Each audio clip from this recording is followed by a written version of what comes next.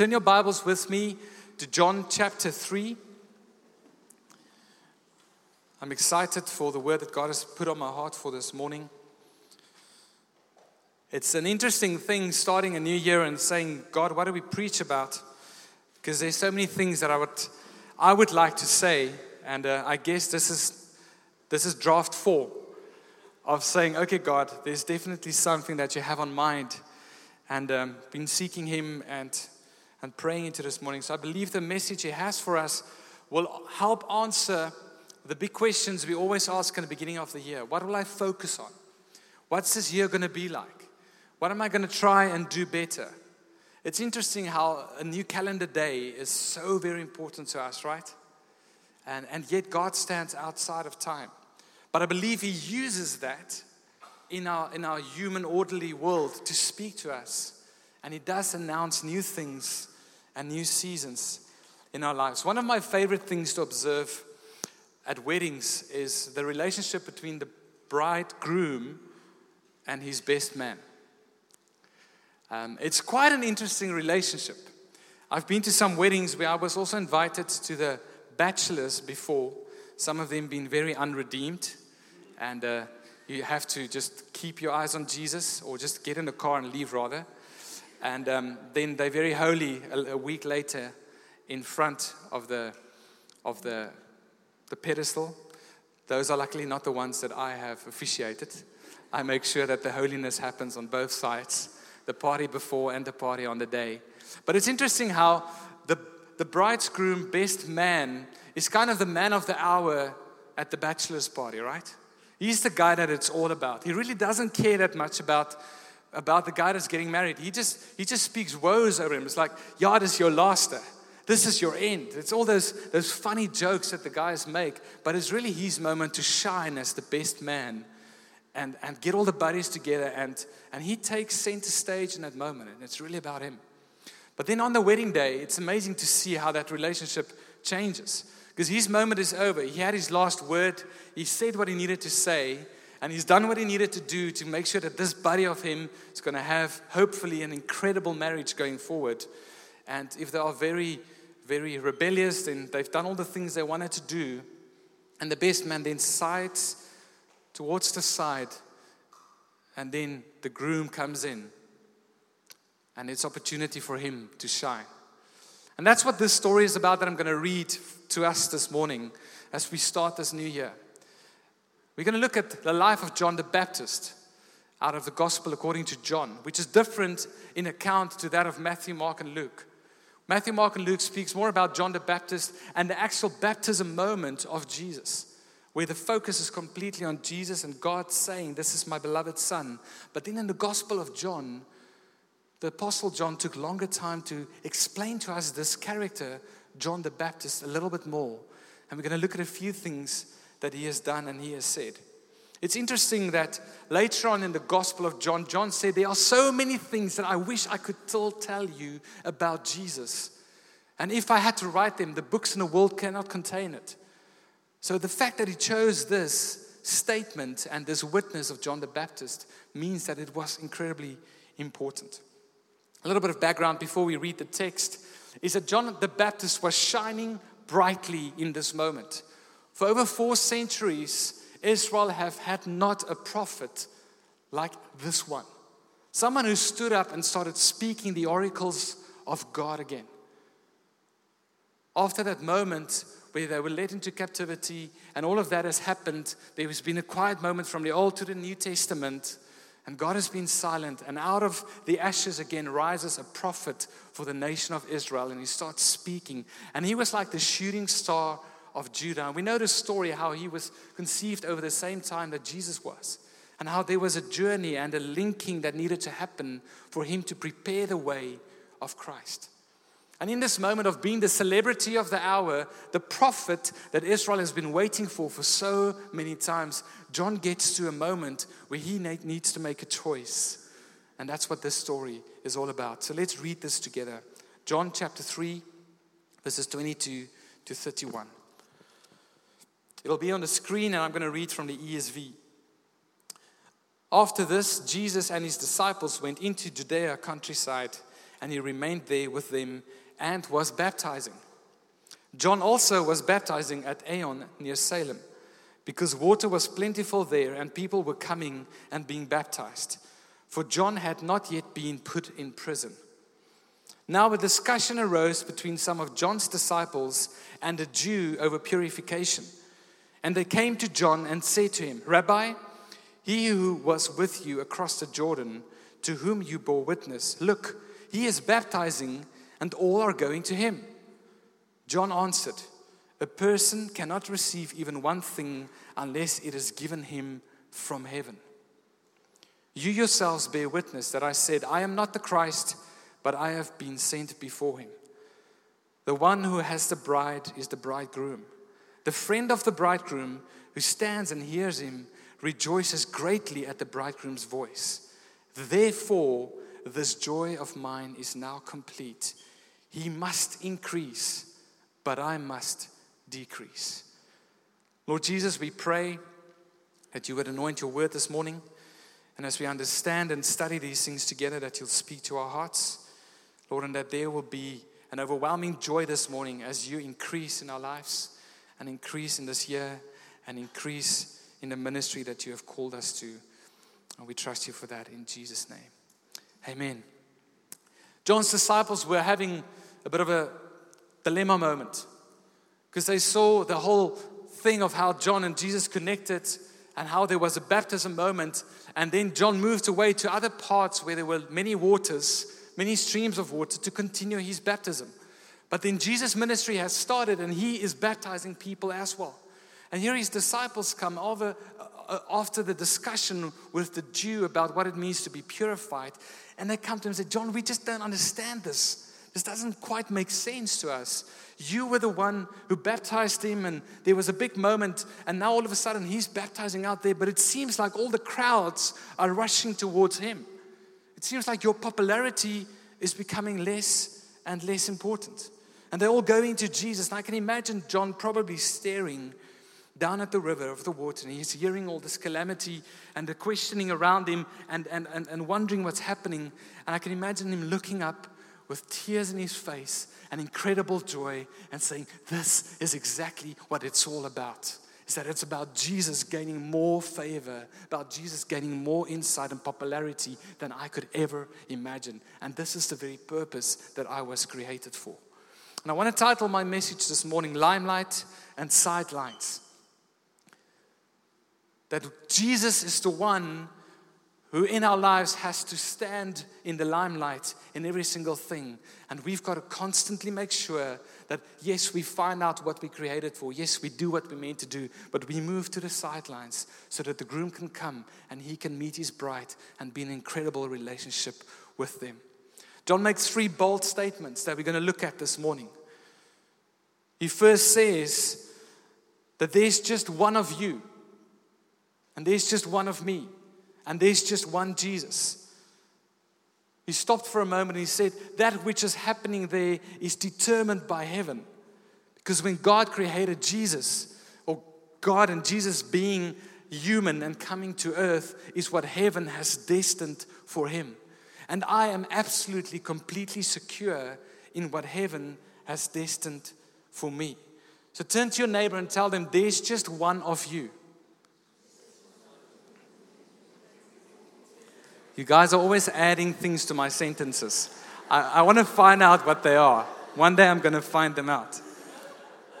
What this means is that we need to understand, if we want to walk in everything that Christ has for us, you've got to be fully who God has made and created you to be. You've got to grab hold of that calling. You've got to understand it. You've got to walk in a worthy manner of the calling that Jesus Christ has for you. And John understood it, and there were no sense of insecurity, although the people were rushing to Jesus, and he's been baptizing for much longer. He's like, go to the Messiah, go to the Christ. I happily moved to the sidelines because he was all and fully what God has called him to be. That's what he said when he said, a person cannot receive even one thing unless it is given him from heaven. This statement comes with a challenge to us as well. Is that yes, we should grab hold of everything and the fullness that He has for us. And I look across this room and I know so many of your lives and what you do and what life has led you to do and your calling and your careers. And I get excited to understand that we can influence the city and the nation and the world because there are so many unique and different callings around this room. Isn't that beautiful? Isn't that the riches of Christ, that He has given so much to this world? But the challenge therein is that we should also stop comparing. If you want to walk in the fullness that Christ has for you, that very thing, comparison, needs to fall on the wayside in your life. And that's what His disciples were doing. They're saying, you know what, this is interesting. We see more people flocking that way. They were comparing. And John just said, you know what, I'm very happy that this is happening. Different employments are according to the direction of divine providence. One of the commentaries says. Different endowments according to the distribution of the divine grace from heaven. Each one of you has got a unique calling and a unique rising in Christ that He is pulling you into, that is decided in heaven by the riches of our amazing Father, and He's calling you to step and to walk in that this year. If we can be like John the Baptist, then we are clearly preparing the way for others to come and meet Jesus. If we understand what that is, and my prayer for you this year is that you would do everything in your human ability to find that, starting this week by fasting and saying, Jesus, where are you positioning me? I understand my spiritual position is sure in you, Christ, but where are you positioning me in this world to live according to the fullness that you have for me? We've got to deal with our discontentment. We've got to deal looking around and seeing others and thinking, yes, they're lucky. Luck doesn't exist. Doesn't. It's unbiblical. Or yes, that's nice. It's crazy how that creeps up over the December holidays, right? When some families are having amazing holidays and you didn't get to have one, and that's the way of the world. It's comparing. It's one of the tools and the weapons of the enemy to come and plant those seeds. And we do the same with calling. We do the same with understanding what God has for each one of us. And I believe some of you are being shifted into something new this year, where God is calling you up and saying, it's my time, like John the Baptist, to be sure of what He's called me to live in and to walk in it unashamedly and unafraidly. Ephesians 4 verse 7 says it so beautifully. That does not mean that you should all look and speak and act the same. Out of the generosity of Christ, each of us is given his own gift. John 1 verse 16, we have all benefited from the rich blessings He brought to us. Blessing upon blessing He heaped upon us. We all live off His generous bounty, gift after gift after gift. In Ephesians, Paul is so clear about what he's called to do. He says this boldly, although I am less than the least of all the Lord's people, He counted him less than the least of all of God's people. That's quite low. It's right down there. This grace, and he's sure of it, he knew what his calling was given to me to preach to the Gentiles the boundless riches of Christ. If you want to see a year where God uses you powerfully, and if you have this one resolution to say, God, what have you created me to do? And you run wholeheartedly after that, you're going to be blessed to see how He's going to use your life. A revelation that our gift is from heaven, and it's for a certain purpose and a certain time and a certain place, also takes away the strife. John didn't try and be John the Baptist. He just was John the Baptist, completely walking in everything that God had for him. And that's beautiful for him to say that, you know what, I hear your concerns. I see maybe why you are wondering why this is happening, and they're baptizing there and I've been the only one baptizing here. But you know what, God has done an incredible work in my ministry. It was for an appointed time. And you know what, I just do what heaven has granted me to do. Imagine we all can do that in this new year. The second quote or statement he makes that is quite profound, and he speaks about the bridegroom and his friend, is that there's just one source of complete joy.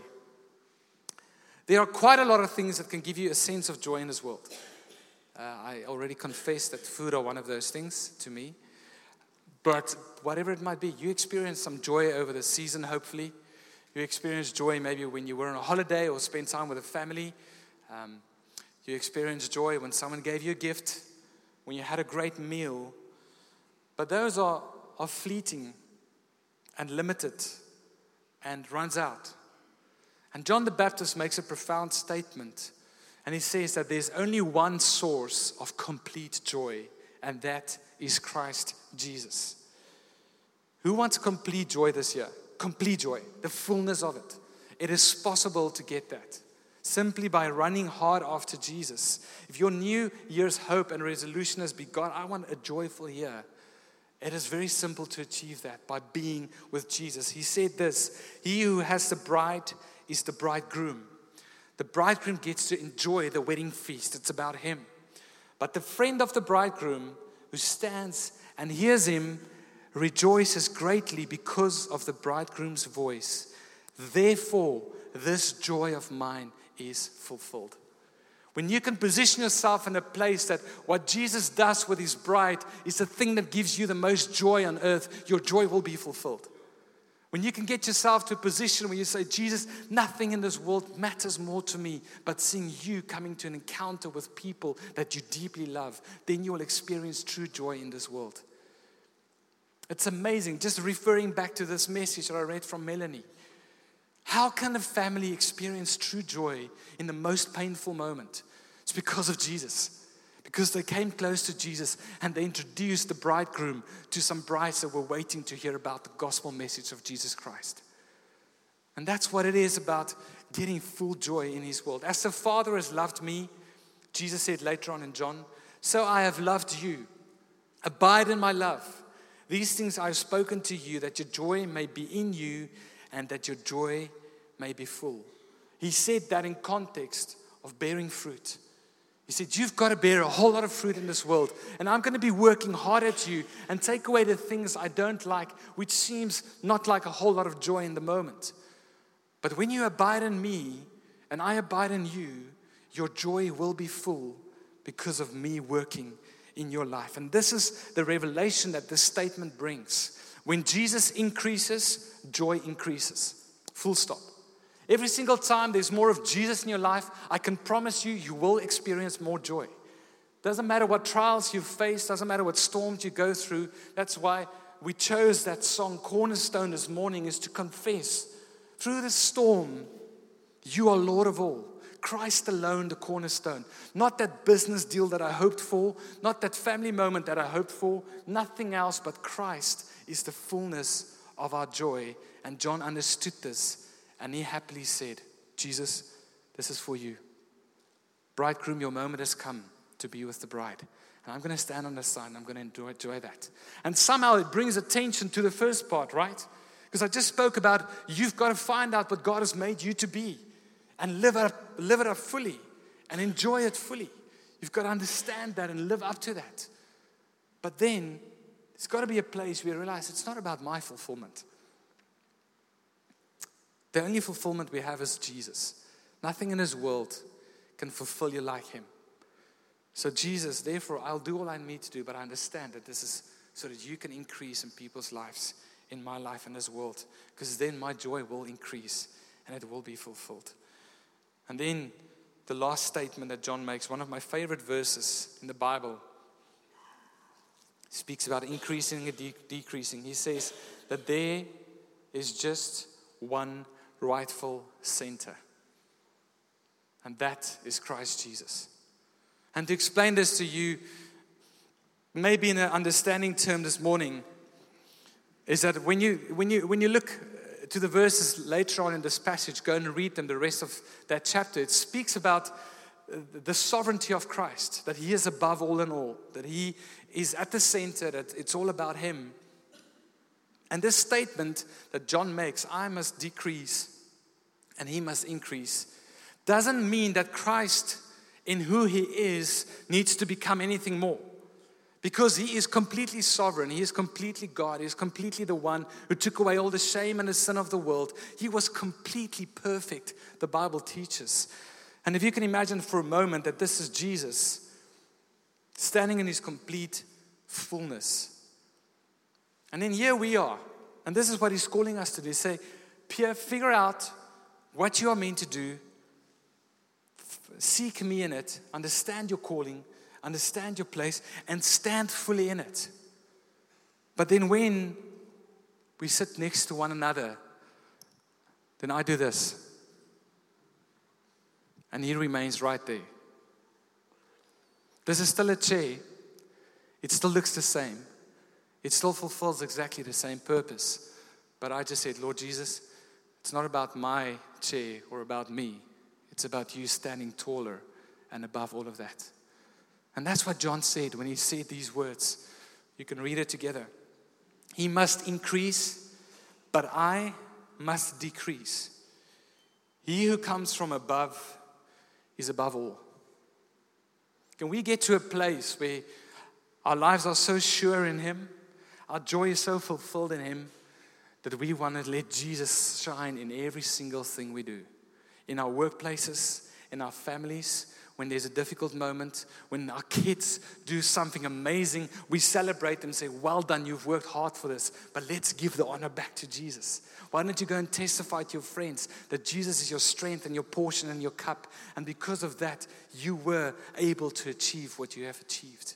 When God gives you a promotion at work, or when He shifts you into a new position or a new place, do not make it about you and what you've achieved in your studies. Do celebrate that in the moment, but complete joy comes when we say, Jesus, let me bend a little bit lower so that you can shine a little bit brighter in this world. One of the words that God has put on my heart for us as a family this year is the word of influence. There's a scripture in Obadiah and then also referred to in Jeremiah that says, I'm going to plant you in the city, therefore seek the welfare of the city. Because in its welfare, you will welfare. So we've got to get to a place where we understand that God created us to be people of influence. And then we use that influence when we are on that stage. And we shrink a little bit low and we say, Jesus, you stand up and you shine bright. And I'm going to live according to that. And this is why I titled my message this. Because John 3 verse 30 in the message reads like this. This is the assigned moment for Him to move into the center while I slip into the sidelines. What would this town look like? What would our families look like? What would this world look like if we grab hold of an understanding of this very thing? If people can look at you and say, yes, Pete, I see you running hard in everything that He's called you to do. And you know what? There's a joy in you that is contagious. And it never ends. And it's really true of Pete. He just ran down the hill this morning, the mountain, and he's like, I'm here. And he's hugging everyone with 2 side steps and a big clap on the back. But it's because he's living in that fulfilled joy. He understood and he sought God and he said, God, you placed me in the company where I am at, in this community for now, in this family, and understand my role, and I'm going to give everything to live up to everything that you've called me to be. But then in the same breath, he knows that when the moment is right, he steps out of the show and he steps way to the side, the best man, and he says, bridegroom, meet your bride. And he stands and he smiles and he celebrates and he's rejoicing because the purpose of God has happened. If we can all live like this, I truly believe we will see miraculous things happen in our midst. I truly believe that the things we've not only been praying for and trusting God for and seeking for, we'll see them happen in front of our eyes. Because it's not because of my gain anymore. It's not because I need it or I want it or I desire it. It's because when that happens, I'm going to give Him more glory and I'm going to give Him more praise and honor. Because when Jesus increases, our joy increases. And when our joy increases, Jesus increases. And that's the message for us this year. And I want to end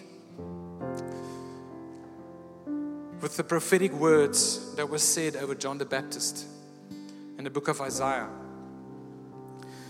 And this is, you can find this in the Gospel of Luke and Matthew as well. I think it's in Mark too. But this is what was said prophetically over John the Baptist. It says, there's a voice of one crying in the wilderness, prepare the way of the Lord and make His path straight. Every valley shall be filled, and every mountain and hill shall be made low. And the crooked shall become straight, and the rough places shall become level ways. And all flesh shall see the salvation of God. This is the fulfillment that happened. John prepared the way for Jesus. When we prepare the way for Jesus in our own lives and those lives around us, every high hill that's too difficult to climb shall become low. Every valley that's too deep and dark to go through shall be filled up because of Jesus. All the crooked things in our life, He will come and straighten out. And all the rough places, He will make level. Because He is a God of salvation. And this year we're going to shine to Him and make Him the center of our lives as we do every single time. Jesus, we pray that You increase and that we decrease this year, Lord. This day, this moment, this week, every breath of our lives, that we would say, Jesus, this is for You, for Your honor, for Your glory. Lord, I start by praying this morning, Father, that we would find out exactly what it is You called us to do. That we would walk in that calling with joy and excitement and anticipation of the great things You have called us to. Lord, I pray that we would find the moment where we move to the sidelines and our joy are fulfilled because we point it all back to You. And I pray, Lord Jesus, that we would be a people who say it's all about the increase of Jesus in our lives, in this place, and in the world. Thank You for this promise that You would bring down the hills, that You would fill the valleys, that You would pull that which is crooked straight, Lord, and that You would level all the rough ground because of Your salvation. As we enjoy Your salvation this year, Father, let us not keep it to ourselves, but let us be fruit and branches who abide in Your love and whose joy is completed in us, and then we bear much fruit into this world. And I pray now, right now, Holy Spirit, that You'll speak to every heart this morning. Lord, if there's anyone in this room who says, I just don't know what it is to be fully who God made me to be and walk in that, right now, Holy Spirit, You would speak to them. And I want to start there. If that's you, you just say, Pierre, you know what?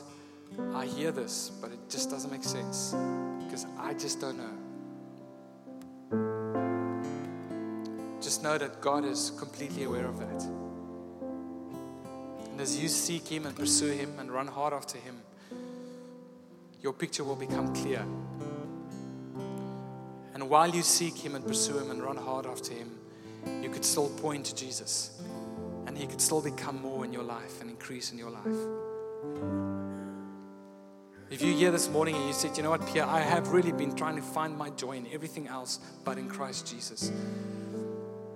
My encouragement is that you simply put Him at the start of your day, every second of your day, the middle of the day, the end of the day, that you would start making Him the center of all of your affections and your thoughts and your studies. And then, Lord Jesus, we all pray and we say, You increase and we decrease. And if that's your prayer this morning, if you agree with that and say, I want more of Jesus and less of me, why don't you stand with me